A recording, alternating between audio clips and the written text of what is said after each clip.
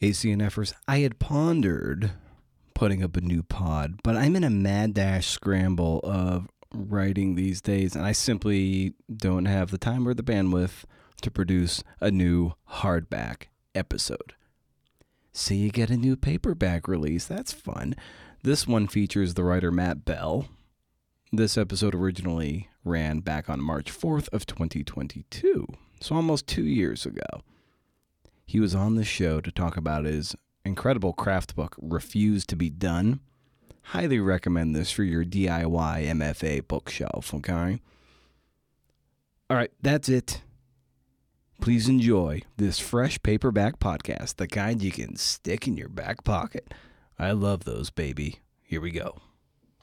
A day where I wrote is better than a day where I didn't. It makes me feel more like myself. It makes me feel like a person. So, I'm not a factory. I don't like to over-focus on the productivity end of it. But I do think that if I can stay there until something fun happens, I can stay there until something entertaining happens, stay there until I get in touch with a thought or a feeling I didn't quite have my head around. I just feel better the rest of the day.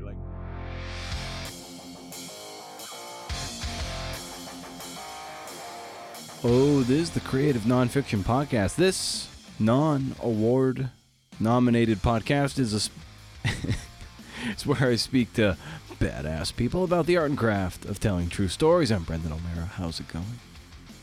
Matt, for whom the bell tolls, is here.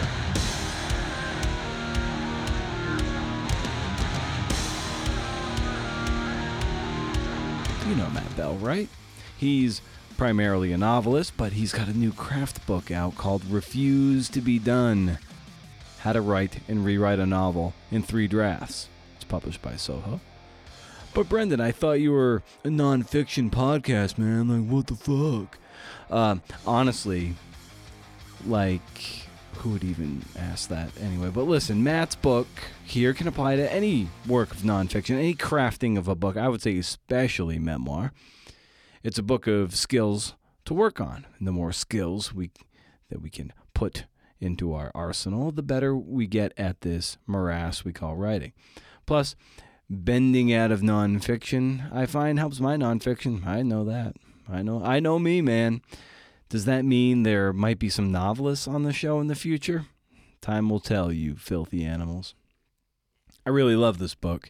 You come away feeling like, shit, writing a book is hard work, but it's good work. And by good work, I mean it's nourishing.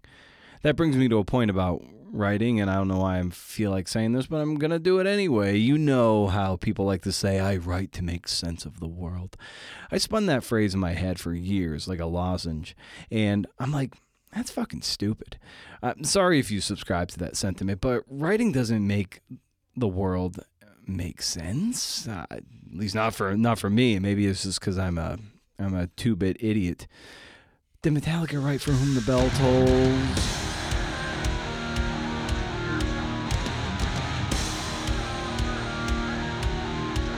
To make sense of the world?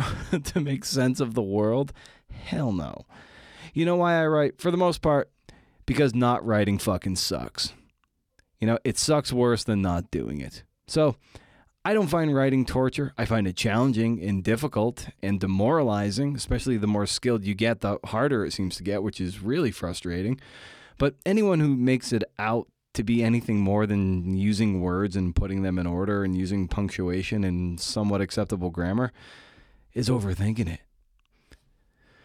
Whew, wow. I usually don't go on rants at the top of the show, but that one really boiled my potato.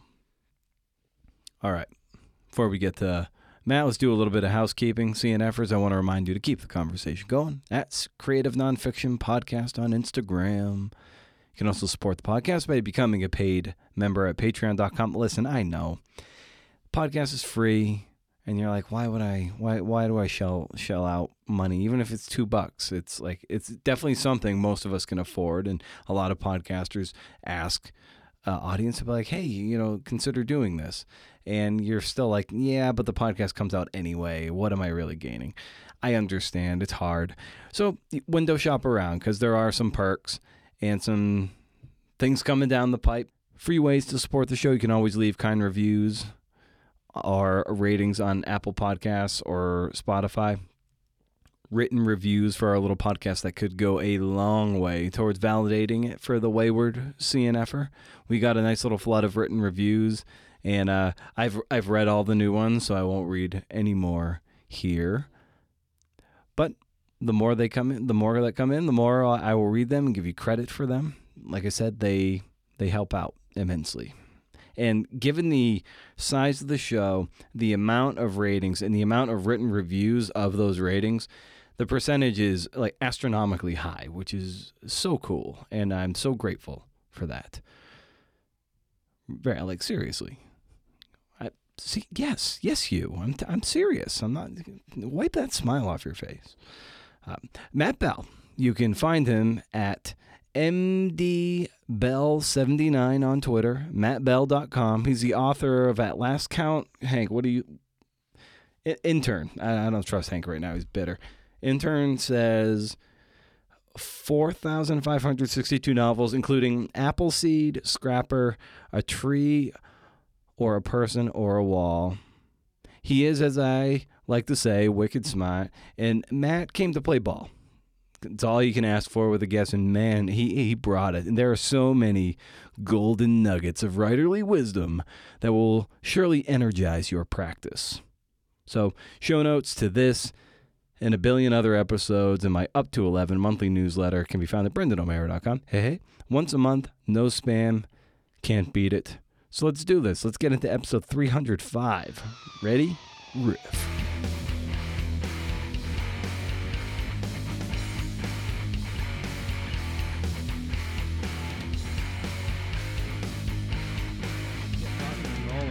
Just some kind of a lighthearted, kind of fun question that I've been posing to some people of late is, what is the strangest thing that you've Googled? Oh, God.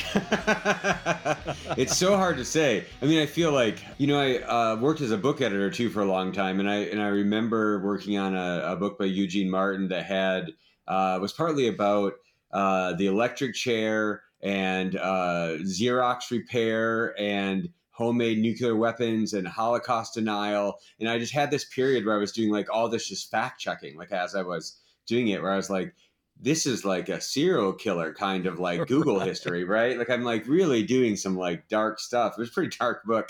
And you just have that, like, if anyone ever just looked at this slice of my life where I got super interested in this pile of stuff for like 2 weeks, right? It'd be a very weird slice of my, I have no idea what my Instagram ads were like then, right? Just like a bizarre time. Yeah, I was listening to a long form podcast several years ago, and there was one person, like, similar to what you're saying. They're like, if you looked at my Google alerts, you'd see like, severed limbs, all sorts of cryptic, creepy, gnarly things, because that's a lead domino for some reporters out there looking for certain kinds of stories. So like they're getting pings for those kind of things to then pursue those stories. So yeah, it's a very like a grim story search and a grim way of finding narrative out there. I can't imagine being on the severed limb beat. That feels like like trying to get to that faster than anybody else feels like. I mean, I know that's sort of like journalism at a certain level, but like it does seem like a tough racket to want to have alerts about. Yeah, absolutely. And it was cool. I read this morning too your essay about Creed and my own prison, which was really, really fun. And like, you're just a little bit older than I am. You're about a year older than I am. And so a lot of our pop culture and grunge aesthetic really overlaps in the 90s. And it was really cool to read that. And especially just to hear you like sort of name drop some like live and everything, like Throwing Copper. My God, that album, I listened to that so much in the 90s. I don't know about you. Oh yeah, I mean this is like deeply formative, right? For sure. Yeah. And in that piece too, it got me thinking too, because I know I was in 8th grade when Cobain died by suicide. You probably were a freshman in high school, I imagine, like 94. Yeah. I can point to that as probably the first sort of very formative celebrity death that I ever encountered. I wonder about you. Like, well, what's the biggest celebrity death that you remember most from your formative years? Yeah, I mean that makes sense to me too. That does seem like outsized, right? Like I sort of remember and I went to like a small high school, and I don't know that everybody was like like super into that kind of music from rural Michigan, although it was on the radio, right? But I can remember people like weeping on the bus, right? Like that kid who had Yeah, like the Rolling Stone issue that came out after he passed away, and just like holding on to the bus, and like I mean, and I don't think I'd really seen that from my peers before, right? I don't know when Princess Diana died, but in that like vague life stage, I think that was the other thing I remember, which yeah. had very little resonance for me. I just wasn't that aware of that kind of thing, but I remember it being like a big deal, like a sort of it was sort of an early shared experience, right, where you had that like a lot of people are having the same experience, kind of thing. Absolutely. Now, I understand that early in your writing career, at least when you were really trying to get some traction, you were writing around being a restaurant manager. Sure. So, talk a little bit about that and the fire that was burning inside you to write amidst having a day job that takes a lot of your bandwidth and your energy away. Yeah, I mean, I was sort of a serial undergrad dropout. So I went to three universities and graduated when I was 26, and so mostly I waited tables and bartended and then eventually managed restaurants for about 10 years, until I started grad school. And I don't know. I mean, I like doing that too. I was pretty good at it. Like I think in some ways my ability to banter like this kind of developed there, so that's good. I was a little more Yeah. interior, but yeah, I was always reading a lot. I was always writing from probably through that whole time, from my early 20s especially. And right before I went to grad school, I really started trying to develop that steady writing habit. I initially started out trying to write 5 days a week, 2 hours a day, and I would put it on the calendar. I'd get my restaurant manager schedule for a month, right? And I'd put on it like my writing schedule as well, so that it felt like it was part of my job in that way too. I feel like that was actually like pretty essential. Like I learned maybe more in the first year of just writing regularly than I did from a lot of classes I took, right? Like sort of like if you write all the time, you get past your stuff and into like the next thing that you're trying to do. And it felt like I progressed very quickly in that phase. Yeah, and you took the word "learn" plucked it right out of my brain. What did you, in during that time? What did you learn about yourself and what it takes to have that kind of rigor Hmm. to create this kind of work? Oh, I think some of it, it's always hard to remember, right? 'Cause it's starting to be a long time ago. But I think some of it was, I was writing a novel at the time that I did write a draft of that, is not very good and no one ever really saw. But even just learning that, like the way the words will pile up if you just consistently make in that way, right? Sort of, you can get a lot done in 10 hours a week, Oh and sort yeah, of being able to yeah. see that. And I also think when you write consistently, you get past your defaults pretty fast. You get past your the idea of like only writing when you have inspiration or only writing when you have like a clear idea. If you write 10, 15 hours a week, you will run out of ideas, and then you will have to write anyway. And then you've learned like stuff's there. Like if you continue to sort of work, that happens. This morning I sat down and worked on my novel and was stuck somewhere, and I was like, I'm just going to start over in a different part of the book, and wrote all this stuff I had no idea existed, right? And it was like, just by being willing to sit in the chair for my 2 hours and like touch the keys, you get in these interesting places. And I feel like that lesson continues to pay off immensely. Like the sort of willingness to be there for it means the muse comes. I think Seth Godin has written about how like you don't wait for like you write yourself into flow. You don't wait for flow to happen in order to then start writing. So it's just a Right. matter of sitting down there and you don't have writer's block. You just start typing, and then Right. you know, eventually things will start to come to you that you would not have even thought of before. You just alluded to it, Right. like just through the process of it, it's like, oh wow, that where did that come from? But Mm-hmm. you wouldn't have got there if you didn't just have sort of that discipline to just sit down and write a bunch of bad words, and eventually, good stuff has to come out of it eventually. Mm-hmm. Yeah, I think, I mean, for me, one of the reasons to do it is, of course, to get books done. But one of the other Yeah. reasons is just like a day where I wrote is better than a day where I didn't. It makes me feel more like myself. It makes me feel like a person. So, I'm not a factory. I don't like to over focus on like the productivity end of it. But I do think that if I can stay there until something fun happens, I can stay there until something entertaining happens, stay there until I get in touch with a thought or a feeling I, didn't quite have my head around, I just feel better the rest of the day. Like it's, I got my writing today right at the end of my session. Like I really needed to get out the door to do something. And I like left 15 minutes late because I finally got into the thing. And I was like, so glad I stayed with it until I got there. To be doing this, not having had that would be harder, To that point of how it just feels nourishing to Mm-hmm. to do that work. Like the last few days too, like I'm working on just a sample chapter that I'm hoping will be about, I don't know, 15 pages, or in the neighborhood of 3,000 words, or maybe a little longer, a little shorter, for a book proposal. And the last few days, like I had done like 500, and yesterday was about 600 words. And it just, when I was done with it, I'm like, holy shit, that was great. I know it's like kind of garbage, needs a lot of rewriting and revising, Mm-hmm. but like that felt awesome. Like that was cool. It's like so energizing.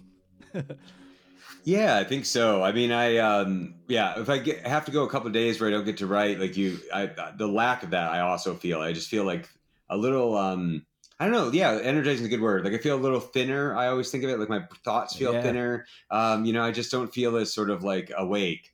Same if I'm not reading well, right? If I'm reading books that I'm not enjoying or I'm not reading, I don't know. I think reading and writing, like, I almost feel like they make me a person. Like I feel like a little narrow without them. Like there's not enough bandwidth in my sort of, I don't know, like default brain and heart without sort of an influx and output of art. Yeah, and you write in the book too about uh, reading alongside the writing, and now you kind of note how some people don't like to necessarily read their influences while they're generating pages, Yeah. and I think there's something like a threat of voice creep is what I Sure. like. Maybe if you're reading someone else, you're like, okay, they're going to be a little too forward in your writing, but you took the opposite stance. Like you need those influences with you when you're generating pages. So how do you put a firewall between at least the voice of those influences with your voice as you're generating Yeah. pages? I mean, I think I don't, so maybe that's part of it. But Yeah. I think, I mean, some of it is like the people who seem the most unique to me as writers. I think with those of them I had the luck to get to know, part of their uniqueness comes from like the breadth of their influence. They're just influenced by so many people that you can't single it out, and that feels, so that's part of it, right? To always have stuff coming in means that it's going to sort of work out. I do think also like the only time I'd really be worried about voice creep if I planned on doing no revision. Because I just think like, especially in a novel, like over the course of a couple of years, like you're going to layer so much other stuff on it. You're going to rewrite things so many times. Like things either become yours or you have to get rid of them, But I don't think reading like Cormac McCarthy on like one day of my novel is going to mean this chapter is always going to sound like Cormac McCarthy. Like Yeah. that just doesn't seem true to me, to my experience. So voice creep over like a day or two is not even if I was worried about it, I don't think it's a real issue over the course of like rewriting a novel. As you were sitting down and you had this idea to write a book on writing, what were some of the influences just from craft book point of view that influenced you and gave you the grist for the mill to want to pursue this on your own? Sure. Yeah, I read a lot of craft books. I really like craft books. When I first started teaching writing, you find your own limitations pretty quickly as a person who can explain things or have examples. And I felt like I'd always read them, and then when I started teaching, I read a lot more of them. And there are some I really like, that I think stylistically maybe some of that.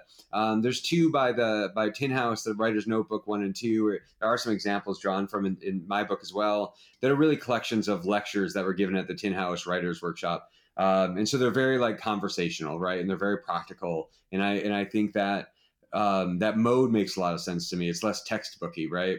I think Benjamin Dreyer's English, is a fantastically built, welcoming, sort of warm book about grammar, really, and style. And I definitely looked at that as I was writing it, thinking about how it was structured. Partly because that book is structured in sort of has different parts for different things. And I thought like it worked really well. But you feel like you're hanging out with Ben when you're reading it. You feel like you're with him in his warmth. And I think if you can try to make like an on-page version of the person you are in the classroom, that seems to make a lot of sense. Better than like pretending to be something else, right? So like trying to sort of have it in that mode seems important to me. hopefully it's like a smarter version of the person I am in school, right? Yeah. Right. Yeah, the more polished version Right. of yourself, the hologram version that you can just like put up there, and it's like, okay, Uh-huh. that's the that's it. Um, What was the challenge for you to kind of carve out your own space amidst like the mm, craft, the craft bookshelf, if you will. yeah.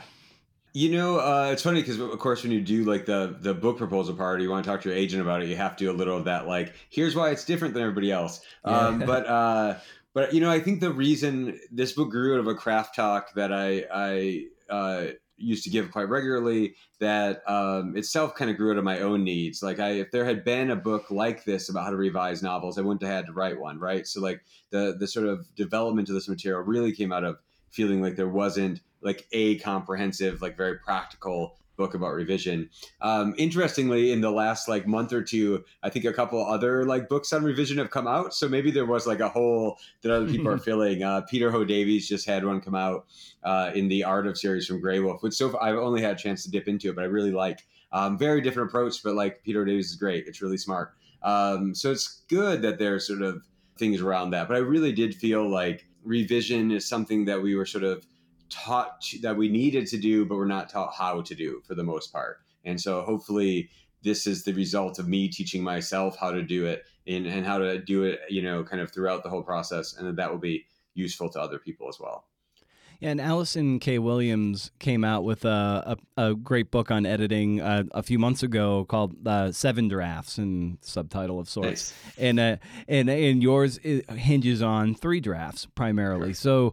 So what is how do you delineate when a draft is done, and then there's always like kind of the little like sub drafts Sure. within the draft. But Yeah. how did you arrive at that in particular? Yeah, and as you know from reading the book, the 3 drafts is really like 3 stages, right? It just Yeah. for cover pithiness reasons, drafts is the right word. But I do think the 3 that I sort of focus on the book, which are sort of like the generative draft of like a first exploratory draft, a sort of narrative revision draft where you focus on plot, and then the sort of polishing revision of the third, do feel like the 3 big phases of work for me. Like but my novel Appleseed, I think the last draft is numbered draft 9 in my files, right? So like it's squishy, right? Yeah. But these might be the 3 drafts before you send it to an agent or an editor, or like it's sort of like the 3 drafts that get me as far as I can go on my own, which might be where that metric actually is. How do you know when a draft is done? I think one way to think about it, I think inside this book, the way to think of it is like, this is like the farthest you can go with the process you're doing here. Like another process is needed for like this next draft. I think there's also a version of drafting that is like a new draft is like a new time you would show it to somebody else. And there is that kind of draft too. There's like at the end of these 3 drafts for me is when I send it to my agent. And then there's maybe like an agent draft, and then there's the draft you do with your editor, and the draft you do with your copy editor, and the draft page proof draft. And like there, I do think there can be a like when it goes to a new person and you complete that process with them. That's one way of thinking about drafts as well. And when I was reading the book too, I just got a sense of the titanic amount of attention that you pour into one particular book, and how Mm. how challenging it must be over time to try to come at your own work with fresh eyes somehow, because given the attention that you advocate for to give to each phase of that process. So how have you come to the page with fresher eyes as each iteration of your book is manifesting? Some of it is just putting other things between the drafts, right? That you're writing other things, you have other things to work on, so you do get these breaks from it. There have been phases where I do not have other books coming out, but like the book I'm writing now, I started when Appleseed was on submission, and so I went through that whole editorial process while also writing this novel that I'm working now. I finished Refused to Be Done during that process. And so you're kind of bouncing back and forth between projects. Sometimes gives you fresh eyes by itself. It creates other challenges like, what was I doing when I stopped? But, I do think some of it in the novel specifically, weirdly, is that it's very, very hard to hold the whole novel in your head. Oh, Um, for sure. the my last novel was the final version of it in print is like 500 pages. The one I'm working at now is right now longer than that. I don't remember tons of it, right? So you can go back. I can go to a different part of the book with fresh eyes because I haven't seen it in 6 months, you know? So even inside the book, there's a lot of like taking a break from things and coming back to things. So it can be pretty fresh. I think the other thing is really what I advocate for in like the third draft part of the book is like these kind of like layered approaches to revision that so rather than trying to be like make the whole book good, which feels daunting and kind of a grind. It's like I'm just gonna do a pass work on the dialogue. I'm just gonna do a pass work on chapter openings or something, and that kind of it breaks things out of their expected order in certain ways, or it allows you to see things divorced from their context that can make it feel newer. And I think that's a way of like staying enthusiastic as you go. But yeah, it's I mean, there's always going to be low parts writing a book. I mean, I think it's just doing anything for a couple of years will sometimes be boring. You know. Oh yeah. Yeah. Yeah, and oh yeah, and you know those messy middles of the draft, like right when you've passed the honeymoon period of how excited you are about the thing, and then you're in that trough of, oh man, is this just garbage or am I? It most likely is at that time, but are you just is like the energy of the honeymoon period, has it just waned and I just have to endure, or is it really Right. bad? So it's like you know how have you managed to garner momentum in that middle part to push through and to get to the shoreline? Yeah, I mean, I think there's certainly something to be said just for not quitting. You know, I think the difference between having 90% of a draft and 100% of a draft is like the whole game, right? Like if you have a whole draft of a book, you have something to work with, and when you have part of one, you don't. I think. Especially people writing their first book, you know, like if you can get all the way to the end, no matter what it is, you're in like a completely different place as a writer forever for having finished that first manuscript. Yeah. So I think there's some push just to do that. I also think that I've learned over the years that the parts where you feel bored or distant from it are not even a sign that you're writing poorly. Like when I was writing my first novel, there was a month. It took me like a year to write the first draft, and like say month 6, month 7, I was like, I'm so bored. Is this good? What am I doing? But I just kept writing my, you know, a couple hours a day. And I thought, when this is all done, I'm going to look back at this part and it's going to be so bad. I'm going to do so much work here. And then when it was over and I reread the draft, I couldn't even really identify where that part was, right? It was more or less as good and as bad as the rest of the book. Your own evaluation of your workday is not usually a good sign of how good of a job you had, right? Or how good job you did. Yeah. Yeah, that's it's so hard to, you know, especially when you're in that middle part, to then maybe not be seduced by a shiny new thing. Like like when it's starting to get hard, you're like, "Oh, I have this other idea. Why don't there is something to be said for another sandbox, maybe just to unplug and maybe play somewhere else." Yeah. But then it's a thing entirely different to then be like, okay, am I just trying to avoid this or should I just push through? Like there's so much value in finishing something. Right. And so few people, I think, like you were saying, like so few people finish things. Like I think even if it's not published, even if it doesn't see the light of day, I think there's just so much value and lessons learned from just learning to finish, you know, and then worry about externalities after that. But my goodness, the lesson that comes from finishing is so important. Yeah, I wrote 2 novels before my first novel, one of which I never showed anybody. One I wrote with like a writing group, and so they saw lots of it, but probably not all of it. And neither of them I really tried to do anything with. I sort of knew they were practice novels to some extent, although I took them really seriously when I was doing them, right?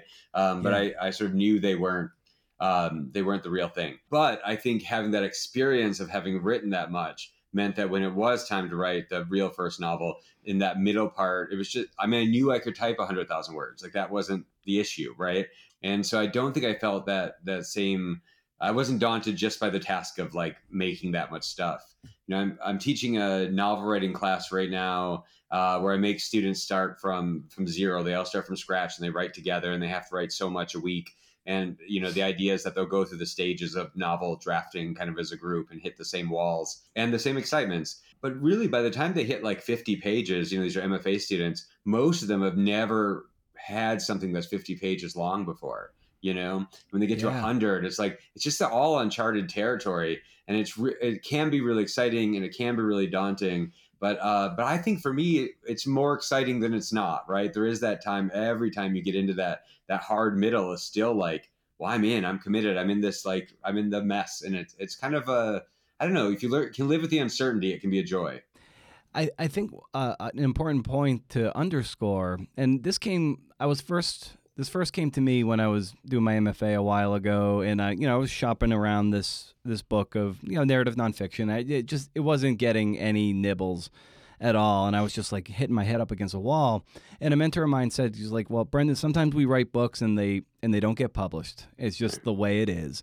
And sometimes it's when you've spent years on something and you've worked that hard on it, it can be very hard pill to swallow, to just be like, it might not be published, but at least you had the experience of writing the book, and it wasn't wasted. The work wasn't wasted.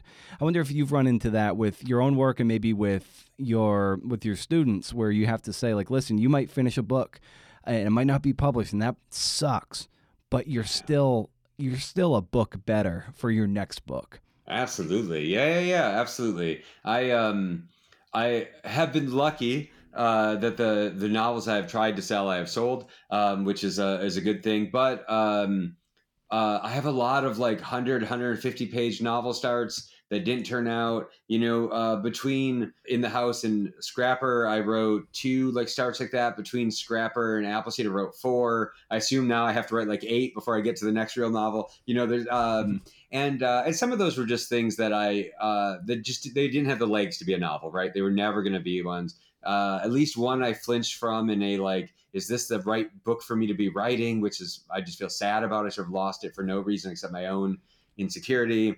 I lost one book because as I did the research and was writing, I just realized I was out of my cultural depth, that it was like something that I shouldn't write. And but that one especially, like, I learned so much writing that book, and like I did like thinking and feeling that was really important to me, like as a person and in my approach to the world. And I think if I hadn't written that half a novel that never became a thing that I spent like a year on, right, I'd be a different person right now. And I don't know. I feel that was a valuable experience, even if it was a waste of time in like another metric, right? But it was no way a waste of time. Right. And you're right to whatever keeps you writing, that's the number one rule of the first draft. So how it's such a simple declarative thing to say, but it's like it's very hard to do. So what keeps you writing during that first draft when that's what you need to do, is just keep going? Sure. Yeah, I mean, I think I focus a lot on my own enjoyment in that. Like, what do I want to be doing? What I want to be writing? I don't worry a lot about whether the pieces are going to make sense or if they're built right at that stage. I mean, I'm always trying to write the best I can, but like that could mean a lot of different things on any given day. I think days where I amuse myself, or I put something weird in a book that makes it go like, like who came up with that? That sort of feeling of sort of surprise that you had something in you. That is really great. Certainly, a day where you come up with some language you're really excited about can power you for a long time. I think, it's usually a good sign when I'm out like for a run the next day and I'm still like in the book and I'm still feeling it, and I can sort of feel that my brain's working on something. I have an idea. I feel really close to it. But I don't know. I think there's lots of ways to stay excited about it. I think really one of my favorite, or I don't even know if it's a trick, like one of the things I find sustaining is that there's often, even in an early draft, which is a mess and incomplete, there'll be like some part of it that's like, feels like how I want the final book to feel. Or I'm like, if a whole book felt like that, I'd be really excited. I can remember in Scrapper, there was like a 1-paragraph scene where the 2 main characters were like playing old arcade games in a bar in downtown Detroit and just day drinking, right? And I was like, oh, like the way this like scene feels, like when the book all feels like this, I'll be done. And I would just go and read that, like when I didn't know what I was doing, and it was just sort of like a touchstone of like, you're capable of doing this thing, and if you just keep trying, you will make more things that feel like this. Oh, that's great. To find that kind of, that's the tonality you're going for, and it's so almost ethereal, like it's a guitar coming into tune. Like you can't really put your finger on it. It's just one of those things where like, oh, that was one more crank in the string. You're like, oh, okay, That's what it right? sounds like. My God, that Yeah. sounds pretty good. Now we just need to keep the tuner there and keep going with Yeah. that. I think that's right. It really is like a tuning fork paragraph, right? Like it's like a place Yeah. you can go back to like find your sort of bearings. And it's almost always like inconsequential for me. It's not load bearing. It's not a plot point, right? It's just like something about the language and the way characters are interacting or the way the setting, the I mean it's really like a thing of tone or vibe in a certain way, right? Like if I can make it so it feels like this is the kind of book I would want to spend time with. Oh, for sure. And I love the quote, one of the several quotes that you cite from Jane Smiley. Mm. And she wrote, like, I believe that you either love the work or it looks like I typed it wrong, but you love the life is a lot easier if you love the work, essentially. Yeah. And you wrote too, like, I hope if you gotten to this point in the book, like, you realize that I love the work. And I think that's so important to underscore, because that's the thing you can control. So how did Yeah. you come to just really learn to love the work and divorce that from those things you can't control? Yeah, I mean, sometimes I'm better at than others, right? I mean, like Yeah, as we all are, of course, because you do want the rewards too. Obviously, everybody yeah, does, and absolutely. so it's hard not to do that. But I think one of the things I think about a lot is that 90% of the like sort of refusal of your work or rejection of work or censorship of your work probably happens like at your own desk. Like most of being told no is something people do before they get to an editor or an agent or a reviewer or a readership. We don't do things we want to do, and I think a lot about like so much of the process is for me, and so much of the process is something only I experience, that I should make it something that is enjoyable for me and fun for me, and the other stuff sort of will all work out.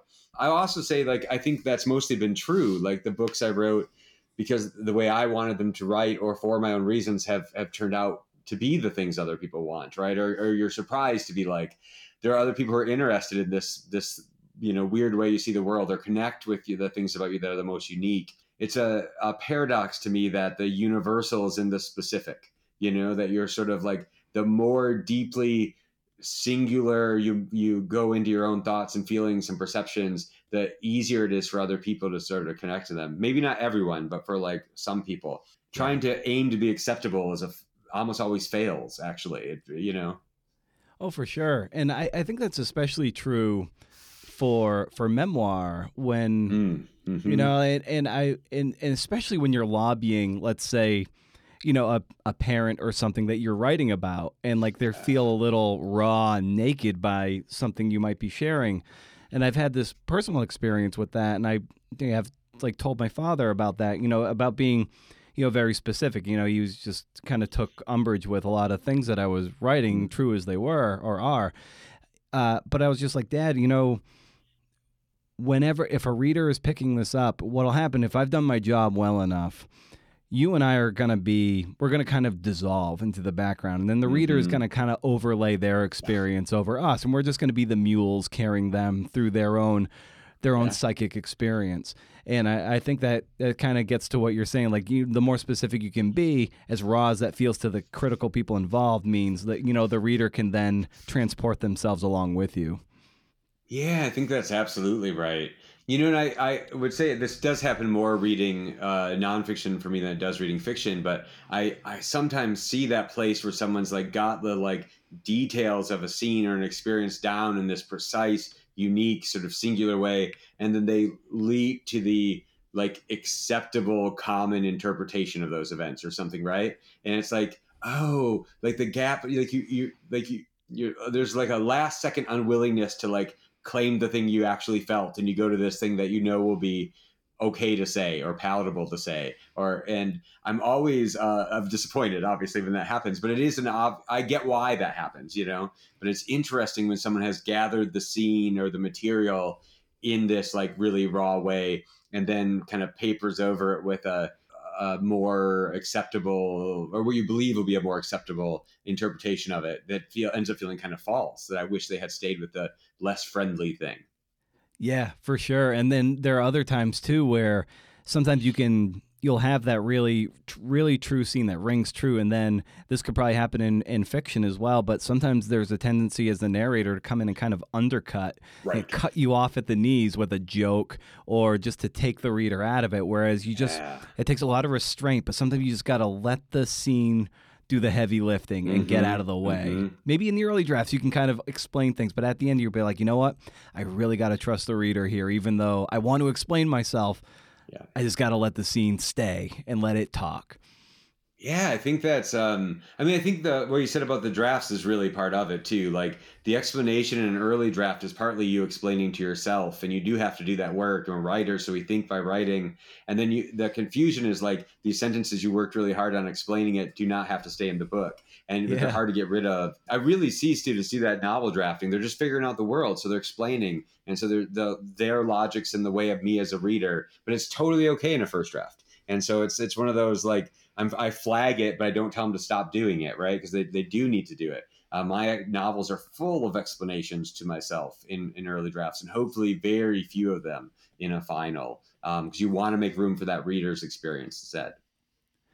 And one thing I love about the book, Refuse to Be Done, is how, you balance, your own experience with, citing dozens of other authors and, Sure. their approach to it, which really just, really, makes your process, stand out, and you very well could have written something and it wouldn't have been as good if you were just like, this is how I do it. Sure. And you pulled in all those other voices. So, what was the challenge for you in the balance of striking the balance between your process and also the process of all these other writers that we deeply admire? Yeah, I mean, I think there was some adjustment of that balance as it went on, and I think one of this is probably teaching. You talk about your own process inevitably and your own ideas, but it never hurts to have an expert to rely on, right? And Yeah. I think sometimes being able to sort of give the idea in someone else's language is useful. I think it helps make the book, to me, even as the writer, feel more conversational and more collaborative. That it's not just that it's sort of like we're all in this together. We're all doing this thing. Feels like part of it. And I think some of it's just being honest, right? Like, I mean, I very few of my ideas about writing are like generated from scratch to the page, right? Like they're hopefully I'm adding my own things and I'm bringing my own experiences, but of course, a lot of what I know I learned from other people directly or from reading and writing them. I think a thing that changed in revising this book on revision was maybe the proportion of examples from my own process went up a little bit. And I think in the end, I'm really glad for that, to have some of those, like, this is what happened to me while I was writing this book. This is how I did this while writing this book. Not because I expect the reader to have read all those, but sometimes it's nice to take it out of the abstract, and to sort of ground it in the experience of the person who's sharing, even if that's me. Yeah. Yeah, and as you alluded to, like, bringing all these other voices, it means kind of like we're all in this together, and that gets at the heart of how important it is to have community in this, and whether it's you're with your students in your classes and you're getting them to write their own books, but writing Sure. together, writing in community, whether it's your great newsletter that you put out Mm. every month or so, like it's in service of a community. So for you as a writer and an artist, how important is it for you to be, a contributing member of, of a community at large that Yeah. kind of gets you out of your own head? Yeah, the getting out of your own head is a real part of it, right? I mean, that's Yeah. definitely for sure part of the joy and the need. I started writing seriously in my early 20s when I was dropped out of college and living in my parents' basement in rural Michigan, and it was not a writer-rich environment. My first communities were online, and then at university and in other places. I mean, I just wouldn't be here if I hadn't had those communities of people to talk to and to write with and to think with, and I know how important that is. And I think before there was any reason to read me, like, why would anyone? I didn't have books, didn't have stories published, didn't have things to sort of talk about in that way. And so I wrote about other people's books and I blogged about other people's books. And and I think that sort of writing toward other people or about other people or for other people was a way of participating in the community that wasn't about me. And I think that's always felt very sustaining. the hardest part of being a community is the like, look at me, pay attention to me part. Like that's a drag, you Yeah. know. Yeah. We might have to do it. We may be contractually obligated to do it, but it's not actually the part that's that enjoyable. But the part where you're bringing attention to other good people, or you're supporting other good people, or making opportunity for them, that's life giving and feels really great. And so I don't know. I find that very sustaining. Even when my work is going badly, the work I do for other people usually is going pretty well, and that feels exciting. Yeah, and sometimes, and by sometimes I almost mean most of the time, it can be Yeah. hard to you can start to get competitive and sometimes jealous, especially in this era of like social media and all this. You start seeing other, very airbrush versions of people's work and their successes, and you're like, fuck, you're measuring that up against, Right. when you're in that trough, that messy middle, you're like, God damn it, this sucks, and they're crushing, and then you start feeling like garbage, and it's just this never-ending downward spiral. So I wonder, maybe like for you, like how have you handled those jealousy and those toxic feelings that creep in, and just process that and turn it into something more positive. Yeah. Yes, all of that. Comparison is like the thief of joy, right? I mean, like, it's just like, it's the absolute worst thing. I actually think like 90% of writer's block is comparison. You just like imagine other people are doing this better or easier or whatever. They're writing the right kind of book, you're writing the wrong kind of book, etc. But I think there's one practical thing, which is I try, if I'm feeling jealous, to stop and turn that into like actual like joy for the person. I joked with a friend that like I will never see one of those publishers marketplace screenshots on Twitter and not like it and share it. Like I'm just like, Right. no matter what, it's like, person X got $2 million advance. It's like, good for you, good, and I am happy for you, right? Because it's not a zero sum game. And I think like one way to discharge your envy is to actually be happy for other people when they succeed. So that is part of it. And I think the other thing is sort of knowing that a lot of that doesn't really have to do with us. It doesn't have to do with the quality of the work. That a lot of the things that happen when the book's published make you feel sort of anxious or crazy, but the writing of the book does not. And so just like kind of keeping those things in their own spheres is good. I also spend a lot of time with other really smart other writers, just partly by teaching MFA students. And I have gotten a really good sort of first-hand look at many students who I think are probably more raw talent than I have, deal with being surrounded by other people of equal raw talent, and then watching them be hurt by their imposter syndrome or hurt by comparing themselves to people, and it's always easier to see what not to do in other people. And sometimes, watching that and helping them with that has given me more clarity about my own, which is not to say that I have not made myself insane with sort of jealousy or envy or comparison or whatever. But I think I'm much, much better at it than I was in the past, partly by recognizing when it's happening and that I could choose not to have it happen. Yeah. It hit me hard in my early 30s, which would have been, the early 2010s, right around there. Mm-hmm. And that because that's when social media was just starting to really, seep into the bloodstream.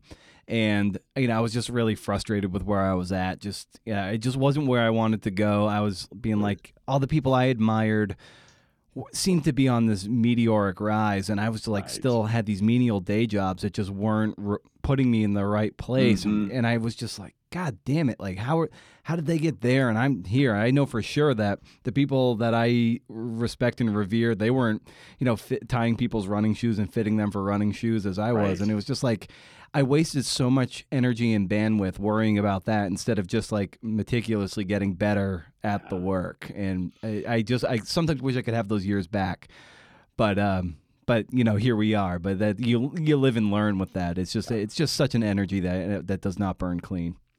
Yeah, I think that's right. And of course, totally understandable, right? Like there's no like, it was wrong to feel that way. Yeah, I graduated from my MFA in 2010, and a couple years ago at an AWP, I had a lunch with maybe like 10 people I went to school with who were the year before me, year after, one of our professors. And it was the first time since we'd graduated where like everybody had a couple books out or a book out. Everybody had a job they more or less liked. And you could just feel how much calmer we were with each other even. Like it was sort of like we all got the thing we were trying to get, like it's Yeah. good, we can be calm. And it was different than the energy was 5 years ago when the gaps were bigger between people. And it was different than it was in grad school when we were like real hungry and wondering what people were going to do. And it did feel like we could just like be peers again because it sort of worked out.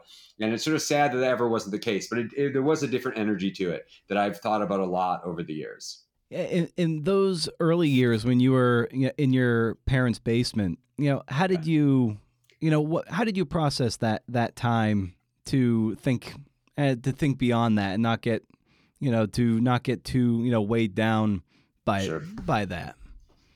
I mean, in some ways, it's that I wasn't like I was aiming to be here then exactly, right? I was just sort of. I think it was in some ways a little more in the moment, right? I was doing what I wanted to be doing. I was reading and writing a lot and partying a lot and working hard, but like I was good at what I did, and I was enjoying that. Didn't necessarily love living in my parents' basement, but so it goes. And they didn't love me living there, and so it goes as well. But it was okay, and it wasn't like a long phase.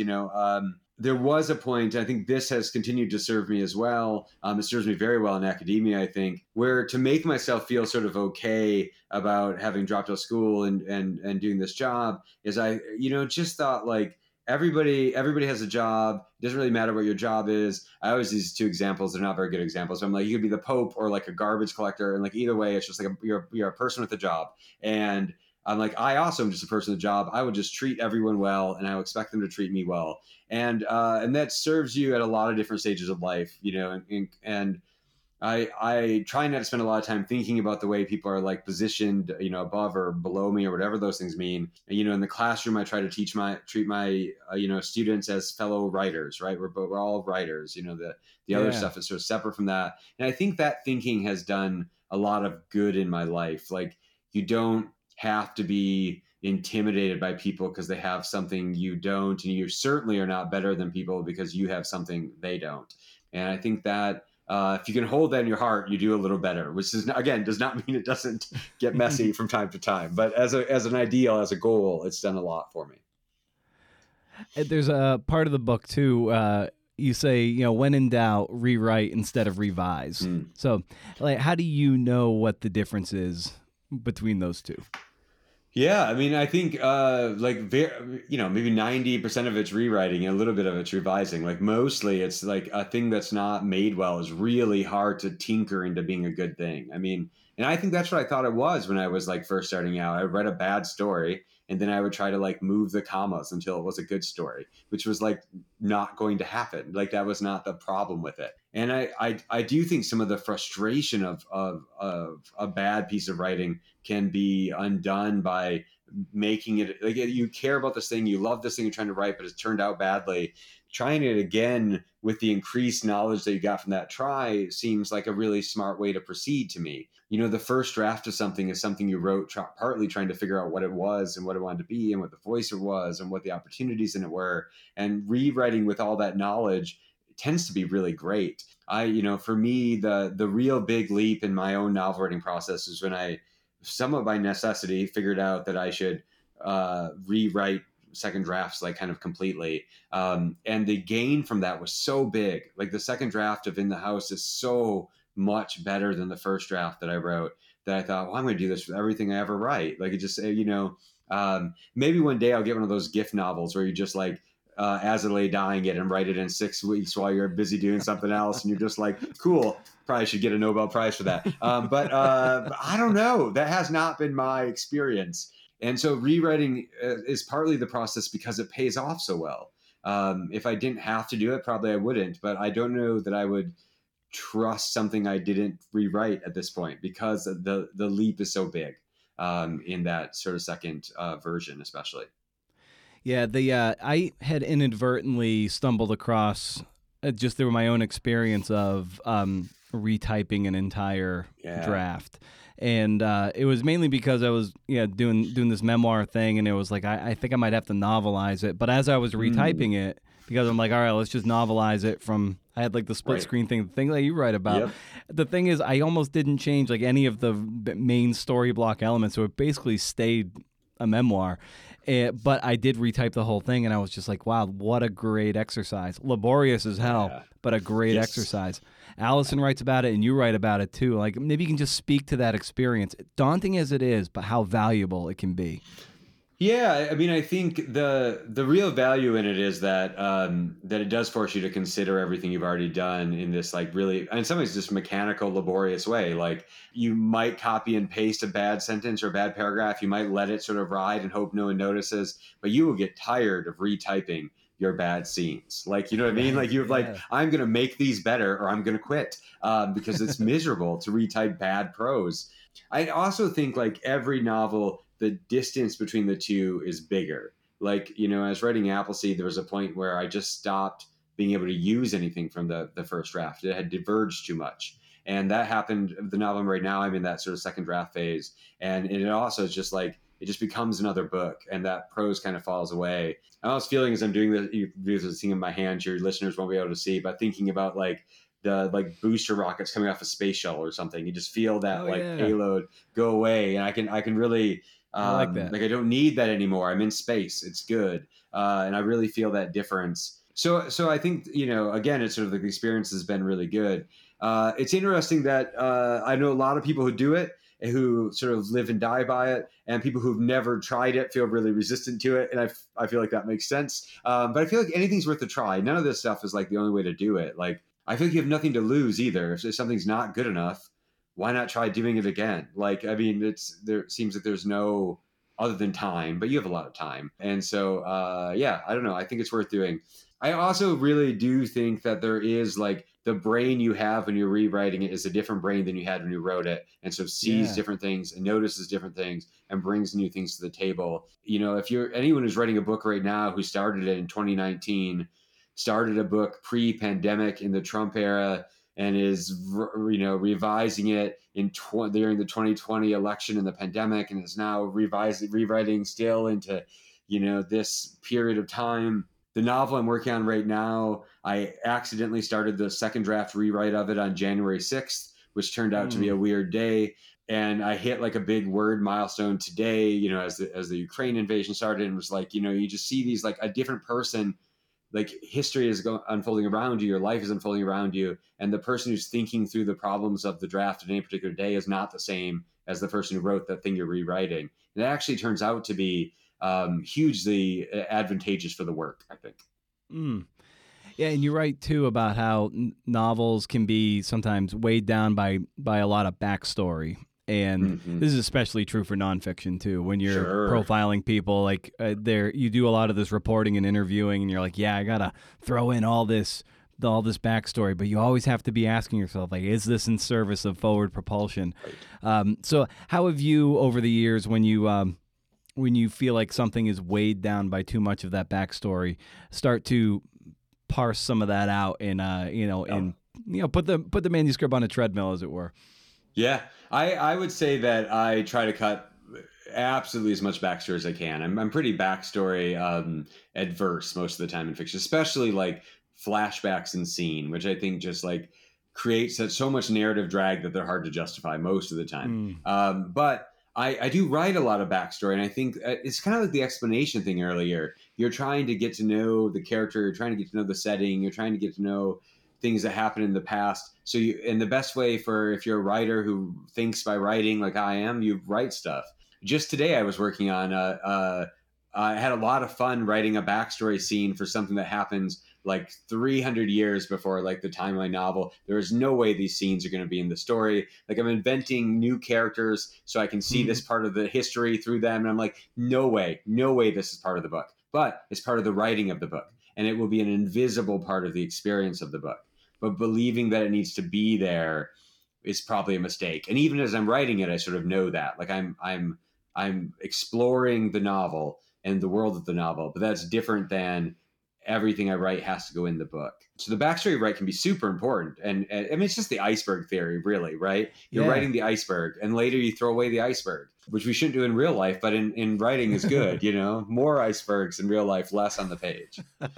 Yeah, it's like when actors, they develop backstory for their character Yeah, that's not in absolutely. the script, and it helps them it helps animate the actual things that's on camera, even though, you know, we never know, but you know that, you know, having that pulse of the backstory helps, you know, inform that work, though the viewer never sees it. Is kind of the same principle.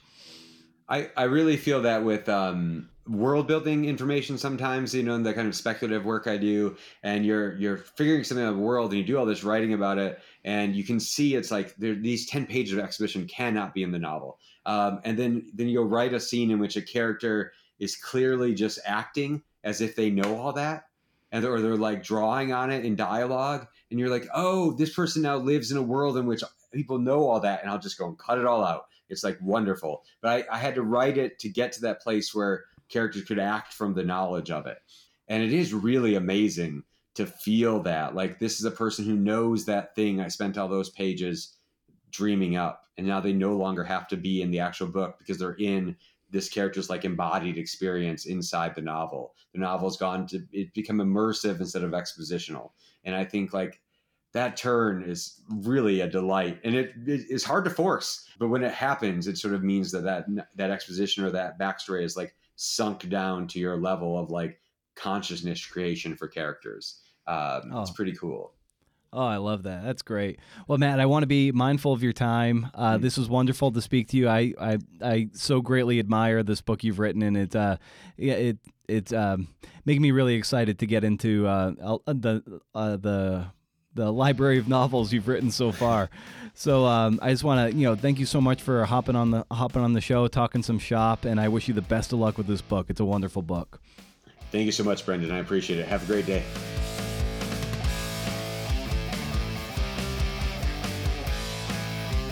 Alas, we've come to the end. Hey, Matt Bell, thank you. Thank you for coming on this podcast. Thanks for making it a smarter place to hang. The name of the book again is Refuse to Be Done: How to Write and Rewrite a Novel in 3 Drafts. It's published by Soho. Subscribe to the show so you don't even have to think about it. Automate that shit. We're everywhere, man, CNFers. The world around, the World Wide Web. If you have a moment, leave a kind review. Apple Podcasts, the best place to leave a review, but you can leave ratings on Spotify as well. I'm not even sure why I keep recording these parting shots. I think somewhere close to 0% listen to this far in any podcast, which is very demoralizing and dispiriting. The few analytics that I have are not promising, but I do it anyway. I guess I need to do it for myself, if nobody else. Talking into this microphone, looking at a monitor, staring at the wall. It's a little pot of gold. At the end of the CNF and Rainbow, we adopted a new dog. That's the intern I was referring to at the top of the show, who grossly overestimated the amount of books Matt wrote. But it's close, but she was off by a few thousand. Anyway, her name is Kevin. She's a German Shepherd mix. They say she's about 10 years old. If she is, in fact, 10, she's pretty damn spry for 10. She's very sweet. She's like a little deer. She's got a very doe-like face, very narrow face. Yeah, she's adorable. Yes, and of course she's going to have antlers come Christmas time. At first, Hank was like, this is bullshit. I had to reassure him that he's still the executive producer of the podcast and that Kevin is an intern for now. She gets us mud water for the king. Yes, I'm trying out mud water. It's got more in common with tea than coffee. It's got 1/7 the caffeine of coffee. And it's more like a chai tea in a way. Got some mushroom stuff in there too. It's okay. I'm not crazy about the flavor, but I'm going to tinker with some ways to make it a little more tasty. It takes some getting used to. Trying to cut down on things that are making my level of anxiety, which is by no means crippling, not as bad as some in the world, but probably more heightened than the average dog, than the average bear. And I'm doing a few things that I think heavily contributed to the heavy anxiety, which is right now, this is what I'm doing to mitigate it, which is not drinking alcohol, still meditating a lot, time blocking my planner and stuff so I don't context shift like crazy and I stay on point, take some decision fatigue out of the routine, and cutting back on caffeine is kind of the other thing. Not to mention the keeping up with the exercise we routinely do, and then trying to get a good solid sack time. I tell you, there's nothing better than waking up on a Saturday or Sunday without a hangover or beer breath or, oh, isn't it nice that we didn't just spend $100 at the breweries this weekend? Yeah, the good stuff is pretty spendy. And then you have a few of those, and then you're like, yeah, those tater tots seem good. And then you eat those, and you're like, wow, hummus plate sounds pretty cool too. And then you before you know it, you're going out of there with a growler, and you drink that at home while you're watching School of Chocolate, and then before you know it, you're feeling like crap. And I just don't want to feel like crap anymore. All this is to say that we got a new dog. We good? Okay. Stay wild, CNFers. And you know what I say. If you can't do, interview. See ya.